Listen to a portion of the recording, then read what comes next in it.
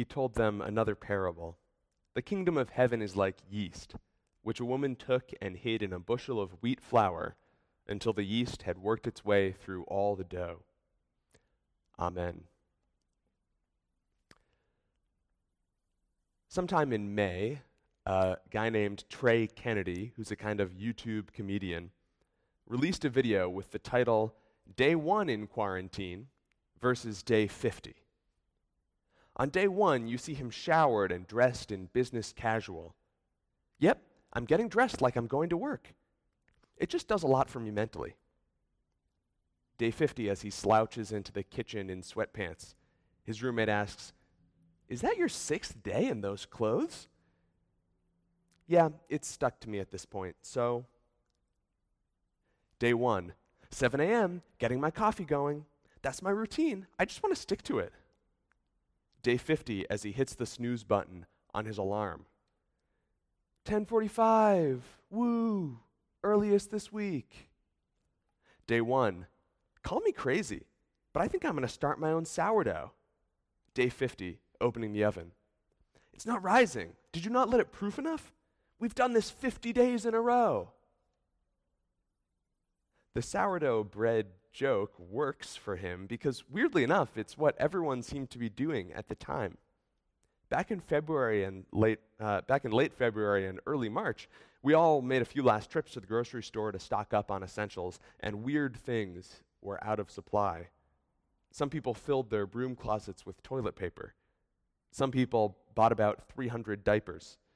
And all across America, yeast and flour disappeared from grocery store shelves. Now, I understand where this urge came from. Baking your own bread can be a soothing way of reconnecting with physical reality after a long day of Zoom meetings and digital worship. It makes you feel self-sufficient, like you too could scratch out a living in a little house on the prairie, and even if you can't buy anything else in the store, at least you've got bread.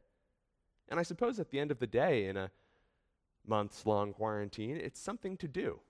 Once you've exhausted all the other options for late winter and early spring indoor entertainment, you can always sit and watch bread rise. It's become such a cultural trope of sorts that even just this morning in our adult forum, when Lisa was talking about mindful mending, she talked about the space and the time that we have right now, and the example that she pointed to was sourdough bread baking. I love this trend that's come up, although I was very disappointed that I couldn't find any whole wheat flour. This is Greater Boston. I couldn't find any whole wheat flour in the store for months and months, because I actually do a lot of bread baking. I've spent probably months, when you add it up, months of my life waiting for yeast to do its slow work. I have been a bread machine baker, a sourdough baker, that no-knead overnight bread, I've done that, and I've occasionally baked some standard issue packet of yeast bread in the oven. But even more waiting than this has come from my 3 or 4 years brewing my own beer, which is a hobby that is all about delayed gratification. A loaf of bread, you might have to wait a few hours or even a whole day or a couple days for sourdough. But a batch of beer takes about 6 weeks from start to finish. My favorite early yeast memory, though, is one of actually my earliest memories of childhood. We were on vacation. We'd brought one of my favorite babysitters with us. And I remember so clearly, in the way that only a scent memory can really get lodged in your brain, I remember baking pretzels together on vacation.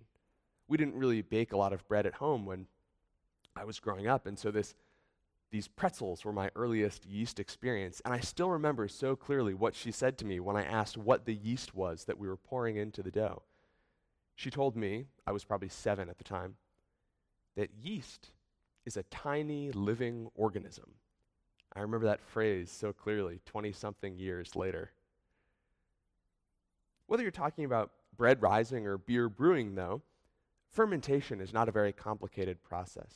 Yeast are a simple eukaryotic fungi. Okay, now I'm making it complicated. Yeast are little creatures that eat up simple sugars and carbohydrates and turn them into carbon dioxide gas and alcohol.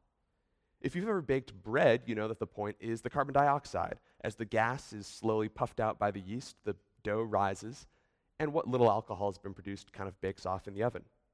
Brewer's yeast, of course, is just the other way around. Over weeks and weeks and weeks, the yeast slowly convert all the sugars and carbohydrates in the wort. Did you know that unfermented beer is called wort? You do now. And they convert that sugar into alcohol with a little bit of bubbly gas on the side. And so it is, Jesus says, with the kingdom of heaven. What could he possibly mean? This is one of my favorite parables in the entire Bible. I've actually been waiting to preach this sermon for probably years now. And there are a few things that I love about Jesus' image of leaven, of yeast, for the kingdom of heaven. We are, all of us, citizens of that heavenly kingdom, members of a heavenly community, followers of a heavenly ruler, living our lives together here on earth. And like little yeast cells sprinkled into a batch of dough as it slowly rises on some baker's sunny windowsill, we go about our lives almost unaware that we're part of a larger process. Day after day, we slowly churn away at our work. Sometimes we feel like we're making a breakthrough as a little pocket of air opens up around us and we see what we've done. Sometimes we feel like we're hardly doing anything at all, just chewing on the same problems, hour after hour. And yet, minute by minute, day by day, year by year, borne up by our collective exhalations, the dough of our world begins to rise and change.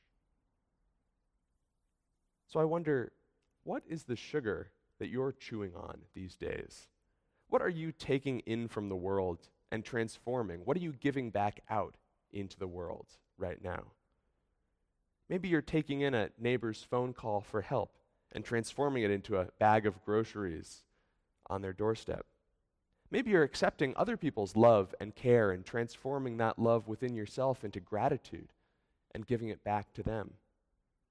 In either case, whether you give or receive these acts of love, you breathe in and out the Holy Spirit, the divine wind that slowly helps the bread of our world to rise.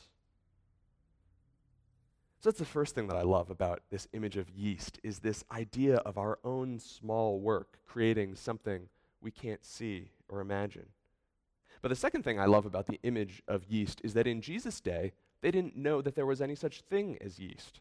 Or more particularly, they didn't know that there was a tiny living organism, a little microbiological cell called yeast. What they did know was leaven. They did know, even if they didn't have those little packets of Red Star or those little jars of Fleischmann's, they did know that if you took some of the old risen dough and you mixed it into a new batch of flour and water, that leaven would spread. That if you took all the sludge at the bottom of a batch of beer and you dumped it into a new batch, it would begin to turn into more beer. They did understand, in other words, that leaven begets leaven, that yeast begets yeast, that bread does not start spontaneously rising on its own. If it does, it's actually wild yeast drifting through in the air. But that our leavening always comes from somewhere else, mixed into our lives. This means that just as we have learned to love from other people, so our love also spreads the ability to love to other people. Each one of us learned from spiritual mentors and teachers and parents all around us and for generations before us. And like a sourdough starter passed down for years, we carry within ourselves, within our own DNA, generations of love that have shaped and formed us into the people we are, doing the things that we do right now. And we, in turn, spread that leavening to others. The love that we show begets more love until that little lump of leaven has spread into a huge amount of dough. And I love the number that Jesus picks here. I think our translation says a bushel. You'll sometimes see 3 measures. A measure in this case, in the old Hebrew measuring system, was nearly 20 pounds. And so Jesus is talking about 60 pounds of flour, a huge amount, leavened by just a little lump mixed in at the beginning and given time. So who, I wonder, was your sourdough starter in life? Where did you learn to love your neighbor, to care for your family, to work for justice in your world? And this I think is the harder question for most of us, whose dough have you leavened in turn? Whom have you inspired without even knowing it, simply by being the person who you are, simply by spreading the way that you are into the world? Now, so far I've said a lot about us, about our work, about ourselves as the yeast, and all the things that we do, all of the hard work, the hard, slow work that we do to transform the world around us. You'll sometimes hear people in churches like ours talk about this kind of work as building the kingdom of God. Usually when people say this, they mean something like improving the world or working for social justice. And I think that these things really are important parts of Jesus' image of the leaven as the kingdom of heaven. All of our small actions of love and peace and justice really do add up to a larger transformation. And yet you'll sometimes hear this idea criticized by other Christians, not without reason. It can come as a little arrogant. You are going to build the kingdom of God? Only God can bring about God's will for our world. And that's why we pray, thy kingdom come, thy will be done, on earth as it is in heaven. We're asking God to come and set things right because we know that we can't bring about God's kingdom on earth, whatever that means. Sets up a kind of conflict within Christianity. Do we call our activity building the kingdom of God and risk arrogantly assigning our own politics to divine will? Or do we sit back and pray, come Lord Jesus, and wait for God to fix everything without us while our neighbors suffer? Of course, it's a false dichotomy, and one of the things that preachers get to do is create false dichotomies in order to solve them for you. But for me, sincerely, Jesus' image of the leaven really does help with this question. If a loaf of bread is going to be good, after all, it needs healthy yeast. It needs to rise. It needs to be proofed just right. But if a loaf of bread is going to be bread, it needs a baker to come in from the outside and put it in the oven. No matter how hard the yeast are working, no matter how well risen a ball of dough is, it simply cannot by itself ever become a loaf of bread. In other words, it is vital that we do our yeasty work of leavening the world, that we spread love and justice, that we try to create a dough that is more risen than it was when we arrived.